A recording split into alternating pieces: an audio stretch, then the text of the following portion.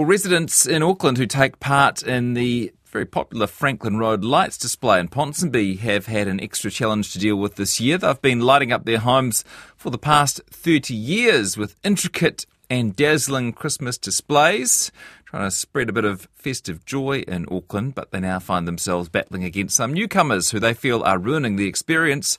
Ross Thorby is one of the residents. He joins me now. Hi, Ross. G'day, Jesse. How are you, mate? Good, nice to talk to you. How far back do you go with the Franklin Christmas lights? Oh, well, I was one of the original lighters 30-odd years ago. Were you? Yeah. How and why did it get started? It all basically started over a bit of fun over a dinner party, and a couple of the neighbours had been lighting up their houses, and we just sort of thought it would be fun to see how many people we could get to join in, and it's just been 30 years later. It's turned into what it is, an Auckland icon. Fair to say almost all the houses on Franklin Road take part? Yeah, pre-COVID we were up to 107 out of 115. Last year we had 80, this year we've got 92. Okay. So it's a big proportion of houses and residents that get involved in it. Yeah, peaked and then, like a lot of things, COVID maybe interrupted the momentum a wee bit, but it's building again now. Yeah, but coming back. You noticed it in your electricity bill? The modern lighting and the LED lighting, you barely notice it at all. Really? Depending on how much you do, of course, and how many little bits and pieces you've sort of added over the years. Yeah. You know, mechanics and sort of trains zizzing around and things might bring your power bill up a little. If you've just got flashing LED lights, you're pretty well set. Oh, gosh. And what's on your house in particular? My house looks like Santa threw up over it, to be honest. I've got next door, my artist neighbours have done an incredible bumblebee.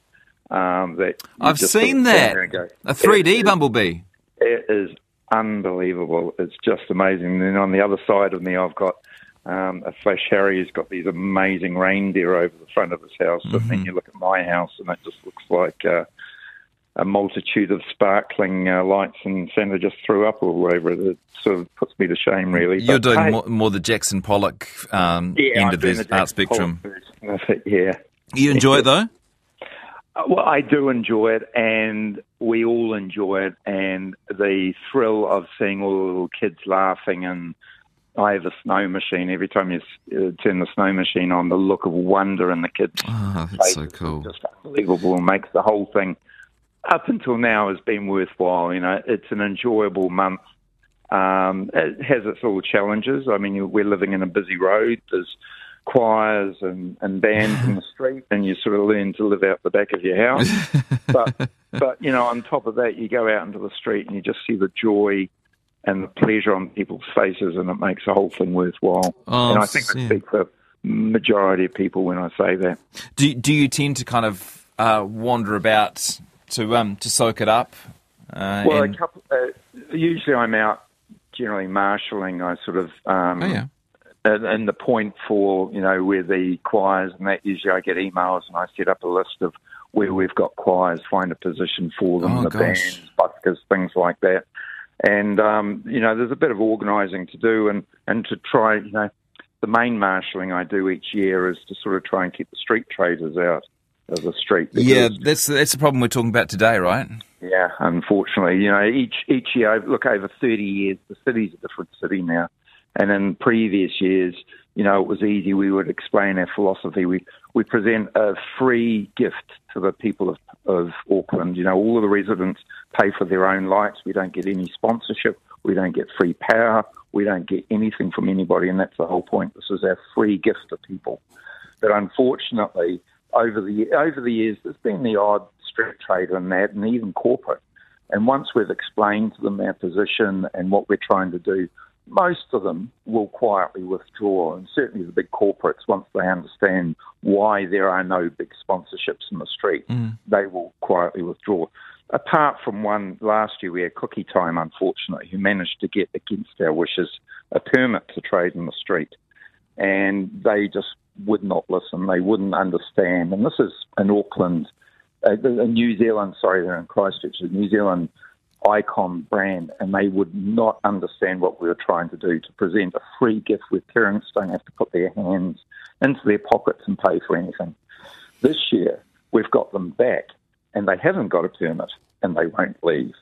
And not only that, but that's encouraged. We're now inundated with people selling balloons. They're selling sparkly glow sticks. Last night I counted 40 people selling stuff on the street. Gosh. And for one person or a couple of us, there's a couple of us that try and sort of keep it under control.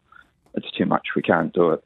And this morning my phone has run red hot with residents saying, if you don't control this, we're out. And I fear we're at a crossroads where if we can't control it and I can't get some full support from the council, then that's the end of the Franklin Road Christmas lights. And I can see it happening. And it'll be a shame, but I don't blame them. Yeah. It's so hard to imagine, and yet I suppose kind of understandable that you can't keep something commercial free. Yeah. Well, we've managed to, and even last night, one of the neighbours, one of the long-time light guys and I went up and spoke to groups, Cookie Time particularly again, but also the other groups who just stand there and just sort of shrug their shoulders and say, there's a crowd here, we want to make some money and we're not leaving. You know, and this is a different attitude to what I've had in the past where they go, oh, okay, fair enough, good cop, we don't have permits. We know we're doing the wrong thing, we'll go. And they go, you only have to speak to them once.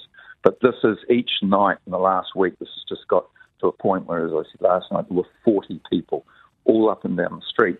And what's happening is the little kids who mum and dad, you know, they could be struggling families are coming.